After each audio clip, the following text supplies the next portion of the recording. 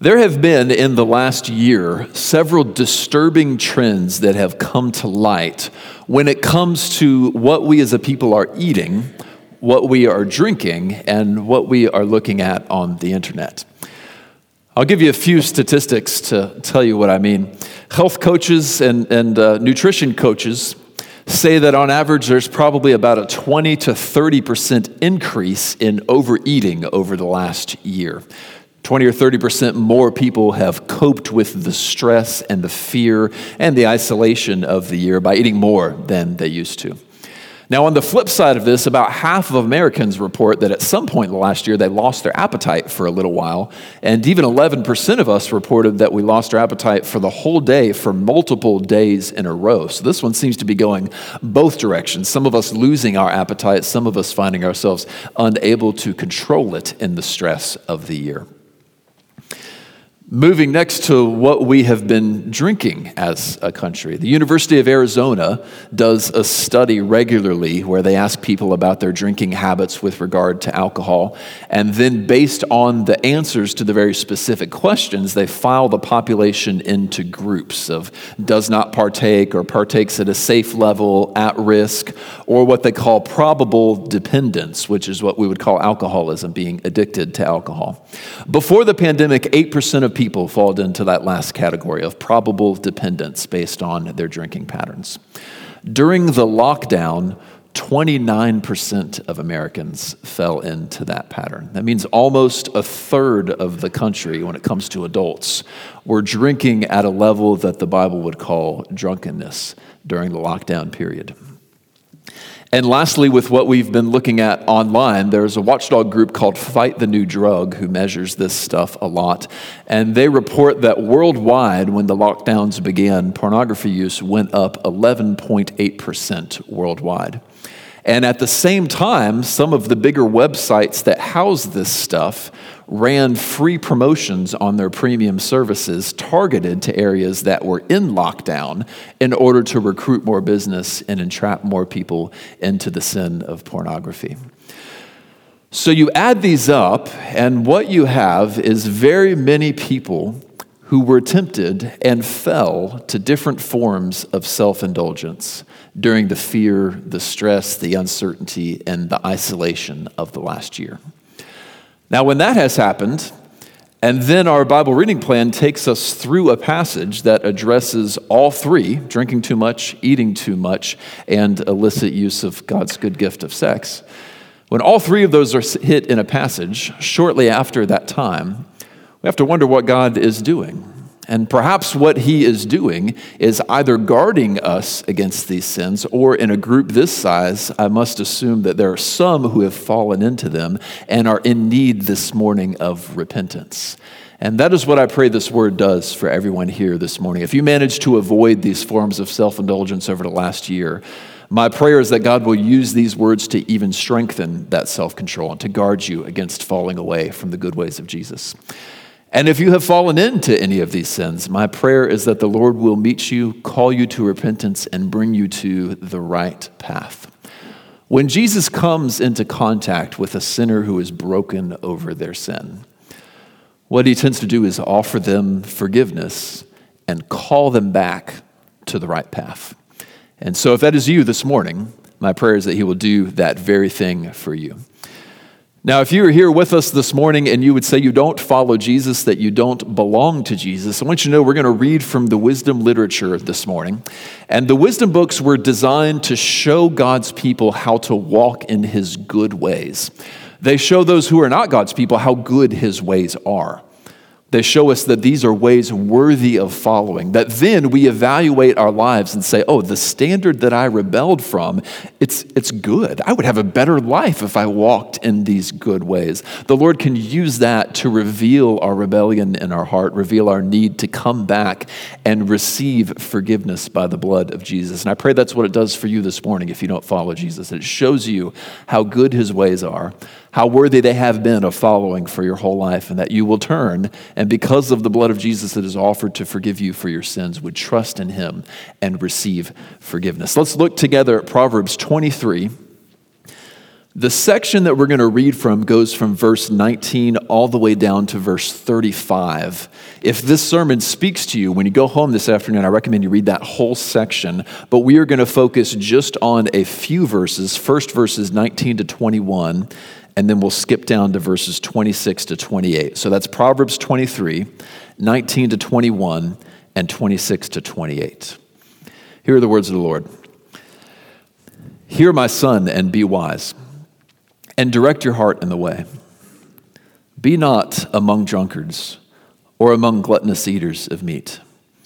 For the drunkard and the glutton will come to poverty, and slumber will clothe them with rags. Skipping down to verse 26. My son, give me your heart, and let your eyes observe my ways. For a prostitute is a deep pit. An adulteress is a narrow well. She lies in wait like a robber and increases the traitors among mankind. The words of the Lord. What we have in these words is a picture of how our appetites can destroy us. And along with them then comes a warning. Through them, the Lord warns us against three particular forms of self-indulgence. That is drunkenness, gluttony, and the illicit use of God's good gift of sex. Through them, I wonder if the Lord might call also some within our number to repent if we have fallen into these sins. This morning, we'll look at these verses, examine them just to understand exactly what do they say. Then we'll pull a few principles from them, and then finally I'll outline, okay, if that's the wrong way to live, what is the right way to receive God's gifts in these areas? Let's look at the verses first. We'll start with verse 19. Now, verses 19 and 26 are very similar, and these sets of three verses together are formatted very similarly. They start with an appeal to listen, and then they tell you what sorts of people and what sorts of sins to avoid. You'll see this pattern as we examine them. Verse 19 is the appeal to listen. Hear, my son, he says, and be wise. In that we see who particularly the words are directed to, young men, the son of this man. That means if you're a young woman or an older man or an older woman, you'll need to sort of adapt what we're talking about to your situation because he's speaking specifically to young men. And the instruction he gives them is direct your heart in the way. That means the way is the Proverbs way of saying the good way of life, the wise life that we should be living. Direct your heart there. That simply means you should teach your heart to want to live rightly. Whatever the good way is that the Proverbs lay out for us, when you see it, you should be telling your heart, that's what I want. That's what I want to live. I want to live in these good ways because this God is good and his ways are good. So when we outline the good way later, what we must do is direct our heart towards it and long for that more than we long for the wickedness of the world. We move on to verse 20 and we see the instruction he gives. This is the instruction he wants his sons to listen to. He gives them two groups of people to avoid, drunkards and what he calls gluttonous eaters of meat. So I'll define both of those for you because they're very particular words that are used. In my translation, the word for drunkards has a footnote, and down at the bottom it says those who drink too much wine. If you have a different Bible, it may have something similar like that. That is essentially what they are talking about. The original word has the meaning of wine addicts. What we might call an alcoholic, though not a recovering alcoholic, but somebody who is actively in that lifestyle. Or what we may just simply call, as the translation does here, a drunkard. This is somebody whose appetite for alcohol is strong. They go back to it often and drink too much often. That's the first sort of person, the first group there. The second group, their appetite is controlling them in a different way, not with drinking too much wine, but with eating too much rich and delicious food. This is what my translation calls gluttonous eaters of meat. If you have a different one, it may say something similar. The word for meat there refers to not just any meat, but the really good meat, the meat that's closest to the bone. I used to work in a steakhouse, and we would say the closer to the bone, the sweeter the meat, right? It was the really, really good stuff. This is the most rich and wonderful food that life has to offer, right? The French fries, the steak, the cookies, the cake, the banana pudding, the good calorie dense, you eat it and you are satisfied food. Gluttonous eaters of meat, or gluttons, take that kind of food and make it their regular everyday diet so that they are taking in far too many calories, eating far too much rich food, and neglecting the other kinds of food. So this is your two groups. Often these groups can congregate together, drunkards together, partying together. Sometimes there's overlap between the two groups, but the sage says, avoid those groups. And then he says why in verse 21. For the drunkard and the glutton will come to poverty, he says. Slumber will clothe them with rags. And so the idea is, if you fall into that lifestyle yourself, a lifestyle of drunkenness or a lifestyle of eating the rich food like it's just breakfast and lunch, if you fall into that lifestyle, it can lead to destruction for you. Now, before we go farther, I've got to stop and admit that if you have grown up in the Baptist church, as I have spent a long time myself, this may be an area where your preachers have failed you. Because preachers like me have a reputation, don't we, of condemning one of those sins more harshly than the other. And if you've grown up in our ranks, you may have heard many times the use of alcohol condemned at all on one hand, but maybe you've never heard a sermon in your whole life on gluttony.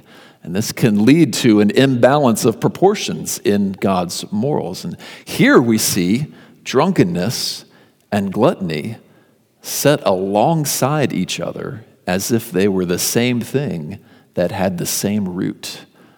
And they do have the same root. The root is the appetite ruling you. The person who says, I want another glass and just takes it is really no different at heart from the person who says, I want to eat more and just takes it. Overindulging in either of these ways is a sin before God. A lifestyle that we just read here, no matter which one it is, leads to destruction.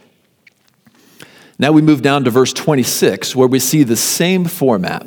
First, we have the appeal to listen, right? Verse 26, in that first couplet there. My son, give me your heart and let your eyes observe my ways. So same pattern. Then he gives the instruction, and it is again two types of people to avoid. This time, a prostitute, who is, he says, a deep pit, and an adulteress, who he says is a narrow well, sort of likening those two types of people and saying they're both a trap. Now, you need to know here that the word that is translated adulteress here is a very particular word in the original, and its literal meaning is strange woman, which means a woman not your wife who is trying to get into bed with you. All right, so this is anyone who is not your wife. So if you're not married, you're not excluded from this instruction because you're not saying, well, it's not adultery, so I don't have to worry about it. No, this is any woman who is foreign from your marriage covenant. If you're not in a marriage covenant with her and she is trying to get you into bed, this is the kind of person he's talking about. Ladies, remember that this is written to young men, and so we need to think in the inverse as well. Someone who is not in a marriage relationship with you, trying to pull you in like this, either for their pleasure, that's the adulteress, or for profit, that's the prostitute. These are people you need to avoid because they are pulling you into grievous sin against God. And we see why, again, in verse 28. It's because that she lies in wait like a robber, it says, increases the traitors among mankind. Now, it's true that you should not go seeking sinful relationships, right? But the point here is that you don't have to because they are seeking you. Right? If you go off to college, you will find people who want to lure you into sin. If you travel around much on the internet, you will find pop-up windows that are trying to get you to click and go to the wrong places. Satan is dangling the bait and hiding the hook from all of us. These things are after us. They're lying in wait, it says, like a robber, increasing the traitors among mankind, trying to get us to either betray our marriage vows or betray our relationship of purity with the Lord. And we cannot let either of these happen. So there's the specifics of what he is talking about. We can pull two principles, at least, from what he has to say to us here. First, avoid people who tempt you into sin. This is especially important when you're choosing your friend group, as the sage is counseling his son here. Now, why do you need to avoid groups that are going to lure you into sin? Well, for the same reason you don't want your kids hanging out with the wrong crowd, because you don't want them to be influenced by them, right? These sins are contagious in nature. If you call close friends a group where many of them are falling into the same sin, you'll probably get into it yourself. If you become friends with people who are really into coffee, you'll probably get into coffee yourself. If you become friends with people who are really into checkers, you'll probably get into checkers yourself. These things are kind of contagious in this way. If you become friends with people who are really into abusing alcohol, you will begin to do it yourself, most likely. It will influence you. If you come into a relationship with a boyfriend or a girlfriend who tempts you regularly into sin, it's only a matter of time before you fall into it. And so the principle we pull from the sage's words here is, don't spend a lot of time around people who are pulling you into sin.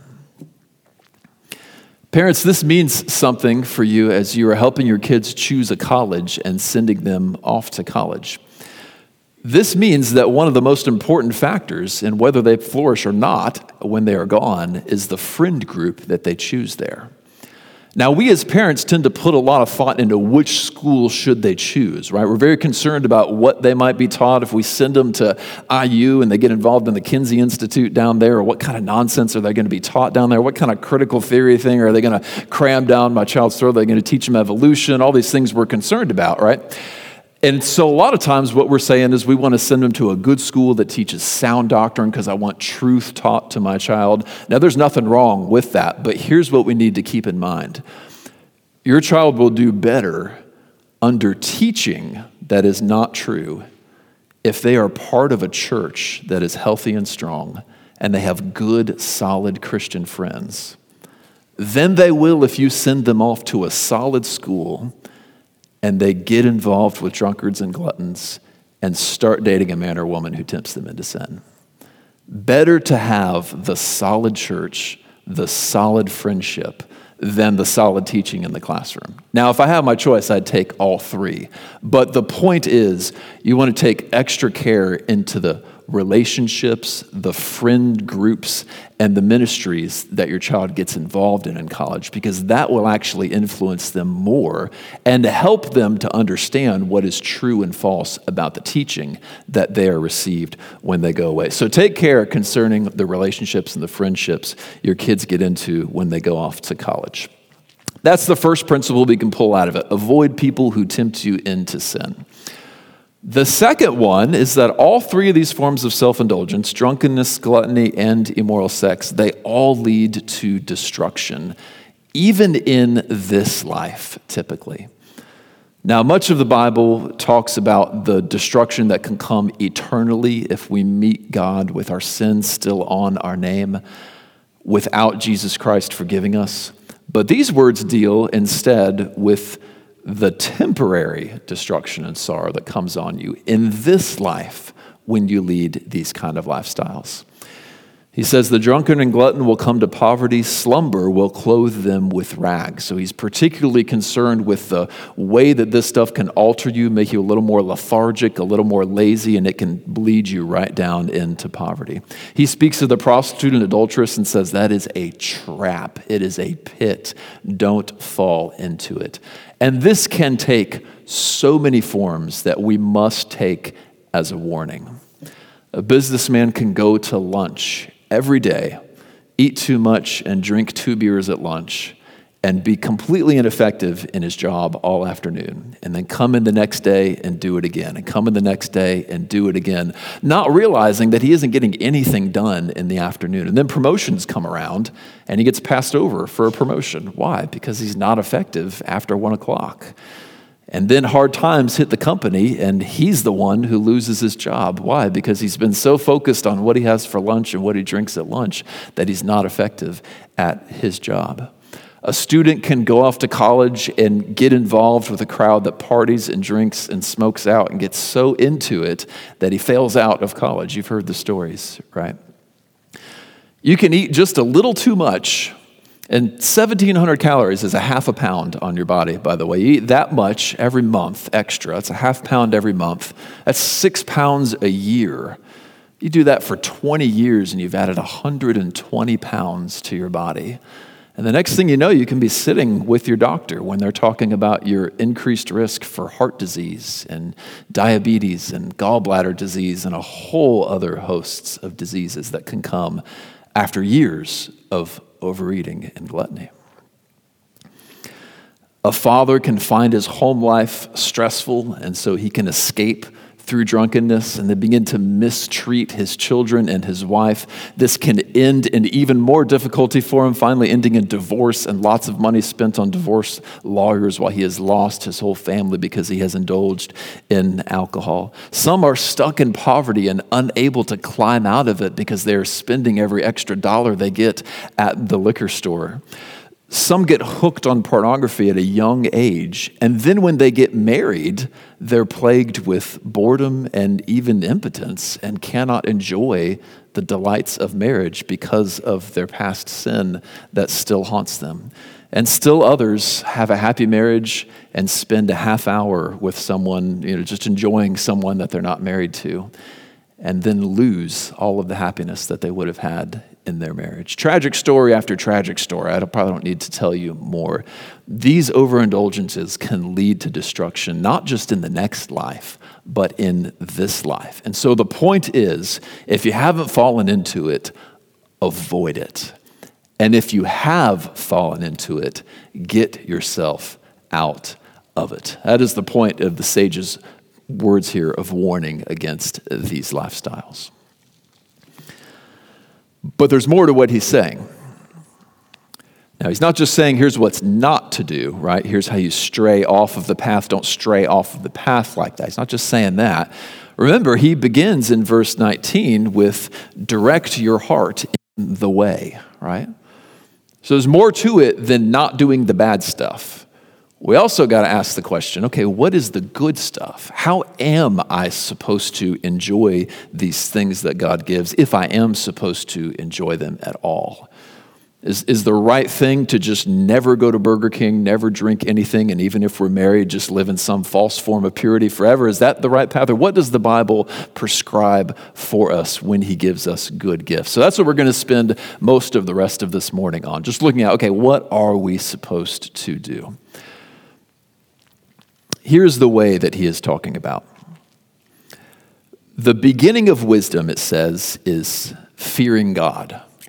That is looking to God, seeing a glimpse of his glory, and just trembling with wonder, right? Just, wow.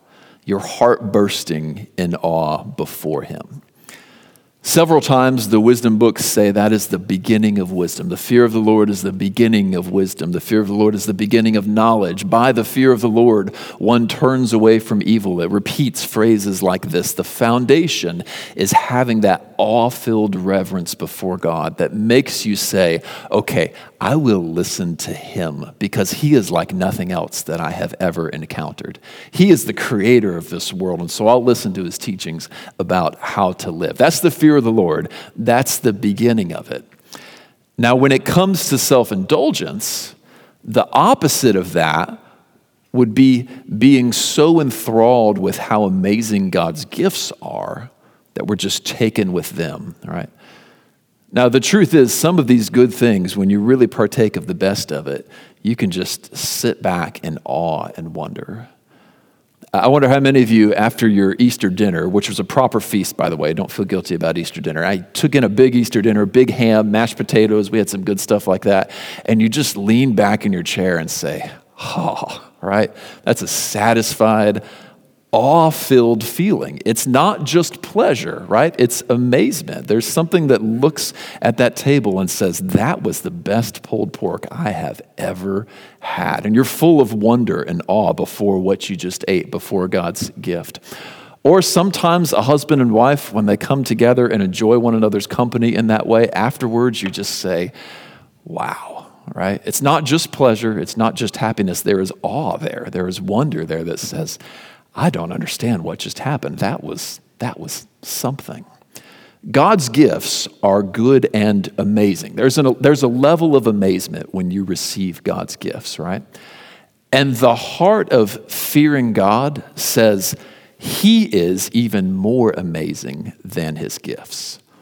A heart that fears God would receive those gifts and say, okay, that's amazing, but I know someone even more amazing than that. I have seen one who is glorious, and it is the Lord. So the foundation we've got to get right is to say that, okay, his gifts are good and they are amazing, but the level of awe and reverence I have for those gifts is small compared to the awe and reverence I have for the Lord God.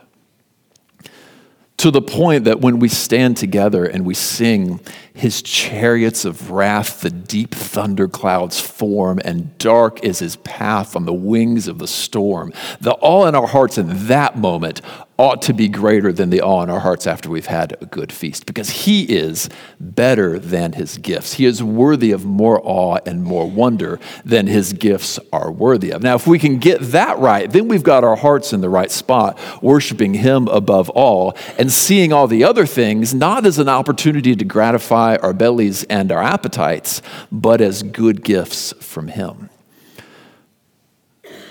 So the heart that does this wrong would just sense a desire for the gift and just consume it without thought, right? The thing in charge is the desire, is the appetite.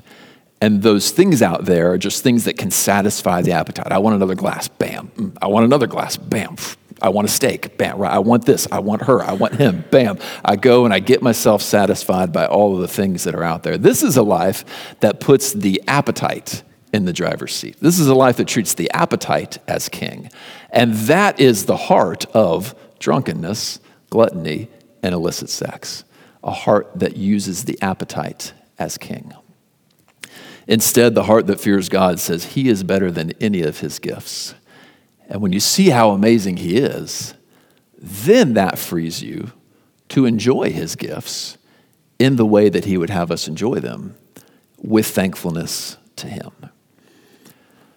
So after you've gotten your heart there, after you're saying, okay, I want to enjoy his gifts with thankfulness to him, that is the next step indeed. Receive the gifts, give thanks to God, and receive them in the way that he would have us receive them. In other words, following his instruction, when and how he says to receive and enjoy them. To do this, you have to recognize that all three of the good gifts we're talking about are more than you need to survive for life and godliness. The very best food in the world, there are plenty of people who never get to eat it, and they live good, godly lives. There are plenty of people in this room who have never drank a drop of alcohol and live good, godly lives. You can live a good, godly life without that stuff. And there are some in this room who have never been married and never known the happiness of marital intimacy and are living a good and godly life, right? All three of these things are luxuries. They are not necessities. You don't need the best food. You don't need alcohol to have a good life. And you don't need marriage and sex to have a good life. All of these things are over the top, generous gifts from God. Now, if we look at them like we need them in order to have a good, full, and rich life, well, there's another lie that can lure us into immorality. Then we start to think God has shortchanged us when we don't have them, when no, he has given us everything we need for life and godliness. So when he does give them, how should we enjoy them? What is his teaching there? We'll take them in that same order: good food, alcohol, and then intimacy. For good food, for the best food that's out there, some food's just nutritious, but some of it's really good, right? It's the difference between a spinach salad and a hamburger, isn't there, right? For the good stuff, how do you do that? Normal life is moderation, right? In line with how your body is designed. Your body can take in so much and be healthy and needs so much of this and so much of that. So just submit to the way that God designed your body. Go with that. Moderation normally, with periods of feasting and occasional times of fasting. We see a lot of feasts prescribed in Israel's law. When the Passover feast came, they got together, and to the glory of God, each house slaughtered their own lamb And they ate that whole lamb, and in the morning, any leftovers they burned. So it's like you and your wife and your 4 kids eating an entire lamb that night for supper. Talk about a feast, right? You just get to the best stuff, enjoy it, and whatever's left in the next morning was burned. Right? There are times of feasting in the Bible.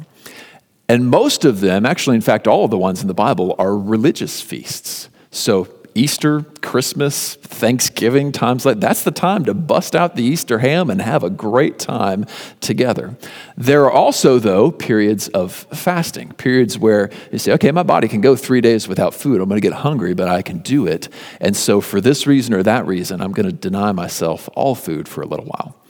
This particularly happens when you are grieving, when you are repenting of sin, or when you have something really serious you need to ask of God for. If your child's life and health is in danger, that might be the time to skip food for 2 days and just plead together, God, would you spare our son's life? When you have something big and serious to ask, there's a reason to fast sometimes. So moderation normally, some feasts, especially to the glory of God, some fasts. All of them with thankfulness. This is why Christians pray before every meal that we eat, right? Because when you get into that habit of just see it and eat it without stopping to thank God, well, that's a path into gluttony. For some of us, one of the best things we can do to avoid gluttony is just to stop and thank God before every time we eat. If you can see him as the giver and see that meal as a good gift, sometimes that makes you look down and say, ooh, you know what? This is actually too much for a Thursday afternoon. I probably need to scale it back a little, because now you got your heart right? You're setting yourself before God as the giver of good gifts. Let's move to the next one, to alcohol use. Like I said, many in this room have never had a drop of alcohol in their lives, and you're living good and godly lives. That's a good way to live. For many, there is an acknowledgement that with alcohol comes temptation to sin, and we want to avoid temptation, and so let's just cast that stuff out. If that's you, here's how I encourage you to look at it. I encourage you to look at it as, I am awaiting until the marriage supper of the Lamb, when my body will no longer desire anything sinful, and I will sit before my Lord Jesus, and at that marriage supper, we will lift up a glass of wine together. You need to know this, Christian. At the marriage supper of the Lamb, you're going to lift up a glass, and Jesus says, I will drink this wine anew with you in my kingdom.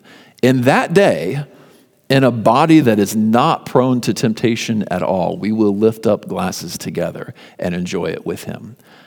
But there's nothing wrong with saying, I'm waiting until then. This life, I'm just going without it because I know my body, I know I'm prone to temptation, and I can't get drunk if I don't ever drink a drop.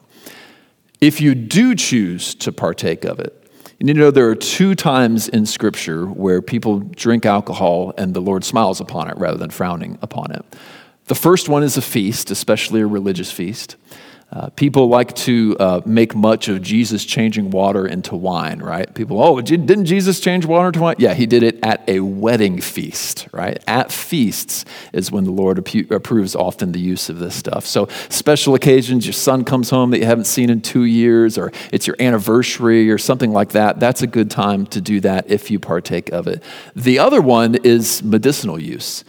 Paul tells Timothy in 1 Timothy 5, no longer just drink water, but drink a little bit of wine for the sake of your frequent ailments, right? Use it to heal your body. In our day, we have access to a lot more medicine. We often don't need that. But some medicines do have alcohol in them, and I don't think you need to feel guilty about having them. NyQuil has alcohol in it. You don't need to feel bad if you drink NyQuil, have a good night's sleep, and your body feels better the next day. So feasting and medicinal use are the 2 times that you see it there in the Scripture. And all of those occasions, the clear teaching in the Bible is to avoid drunkenness at all costs. So if you are even getting close to it, scale back and do something to make it right. Lastly, what's the right way to enjoy God's good gift of sex? Well, like I've said before, God confines that to within marriage, right? When Jesus says, what God has joined together, let no one separate, right? The reason that a man and wife can come together like that is because God has already joined them together. So it's not a matter of we love each other. It's not a matter of I know this is the right person. No, it's a matter of whether God has joined you together in the covenant of marriage. And so that puts us in this interesting situation where the same act that on your wedding night God would smile upon and be glad that you're enjoying would be abhorrent to him the night before your wedding. Because it's not about who it's with, it's about whether you are married to the person that is. It's not about whether you've found your person or not. It's about whether you are within that covenant of marriage. Now, if God gives you a spouse, then you've got somebody to enjoy that with. Plenty of people in this room right now do not have spouses. Some have and don't anymore. Some don't now and will one day, and some never have and never will. And they can tell you the testimony in their lives that you don't need that to live a good and godly life. It's a good gift, but it's not a necessity, and some need to hear that. If God's given you a spouse, the regular pattern in the Bible seems to be kind of a lot like food, like regular, some feasting and some fasting, just like I described food. In 1 Corinthians, Paul says if you're married, not to deprive each other. You have a good sense of what level your spouse's desires are at. Try to be there for them. Make sure that is regular in a way that is, what would you say, just satisfying and refreshing to them. Also, there are times when it's appropriate to feast. On what sounds like their wedding night in Song of Solomon 5:1, the friends say to the man and to the bride, "Eat, friends, drink, and be drunk with love." This is a feast not just of food and of drink, but a feast on the good gifts of each other that he has given you. There are times where that is appropriate in marriage. And the Bible even prescribes a short period of fasting for a husband and a wife together. In the same passage earlier in 1 Corinthians that I talked about, where he talks about not depriving each other, he does give one exception. He says, "Except by mutual consent for a short time to devote yourselves to prayer." And so there may be times where you skip one or two of what would be a regular frequency for you just to devote yourselves to prayer, to devote that desire and that energy to something very serious that you want to ask the Lord for together, much like you would if you were fasting from food. So to summarize that all up, we receive God's good gifts in the fear of God, worshiping him more than the gifts. And we do it in a way that is in line with his teachings. Let me just make this concrete and just take you through like the whole cycle of life of, let's just say that there's one young woman who has just gone off to college, right? And she's got a date with a young man who looks like a promising suitor, you might say. And she's out on this date and, hey, that's a special occasion. So there is more food on her plate than normal. And if she partakes, there may even be a glass of wine on that date while she's with him. They're having a good time, but eventually this guy reveals himself to be a little more of a sleazeball than she thought he was. And this guy is after things he should not be after. And so she realizes, okay, this is one of those people who's trying to lure me into sin. And so this was fun, but I'm out. I'm done, right? Because taking the sage's advice here, that is a deep well, or that is a narrow well, that is a deep pit that you don't want to fall into. So she pulls back, right? Okay. 5 years later, she's dating another guy. This guy looks like he's the real deal. Mom and dad like him. His parents like her. Things are going well. He's like subtly asking, like what size ring she wears for no reason at all, and so it's the sense that this might be going a certain direction, right? And she's got to figure out, okay, I think this guy could be a good husband. What am I going to do if he asks, right? Am I going to say yes or no? Well, there's a good time to fast. There's a good time to say, Lord, I don't have enough wisdom to make this decision. I'm not going to have food for 2.5 days, and I'm going to ask you every time my stomach growls, will you help me make this decision well? There are times for fasting in that way. Then, lo and behold, she does marry him. She gets a little older. 17 years later, they're going out on their 17th anniversary. There's a time for feasting, right? Go on a trip if you can afford it. Go get a hotel room if you can afford it. Go out to dinner and get the nicest meal that you can afford. And then, yes, as Song of Solomon says, eat, friends, drink, and be drunk with love. There's a time for every type of feasting. A few years later, she gets a call from the doctor. And the doctor says, we're going to need to run some more tests. And this is serious. Now she's scared. She goes and tells her husband, she says, I'm scared. And he says, okay, we were going to come together tonight. Let's not. And 2 nights from now we were going to do it again. Let's not. And let's get on our knees together and plead to the Lord for your life and for good news from the doctor.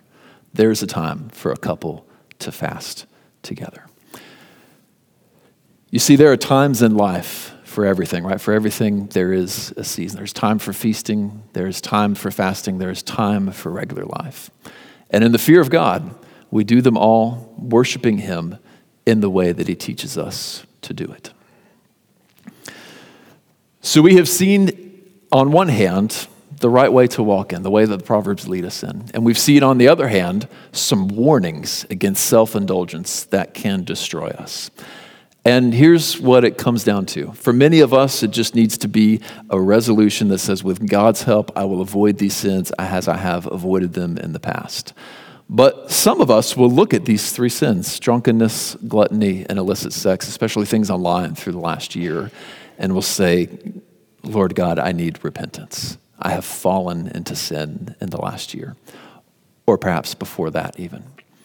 If that's you, and the Lord brought you here today to hear this word, which you probably didn't know you were going to hear, he's arranging all of this so that in this moment, he can call you to come back to him. And so if you're a follower of Jesus, what you must do is confess your sin to him. Begin fighting the good fight, removing all temptation from this sin in your life. Look to him and walk in holiness. If you're not a follower of Jesus, what you must do is trust in Jesus to offer you forgiveness for your sins. He offers it freely to anyone who will take it. He says, come, be forgiven, and drink of the well of eternal life. If you would look to him and trust him, because his death pays for the sins of sinners and his life guarantees eternal life to all who trust him, you will find there forgiveness and repentance. So my call to you is, if you need it, turn and come back to the Lord. Let's pray together.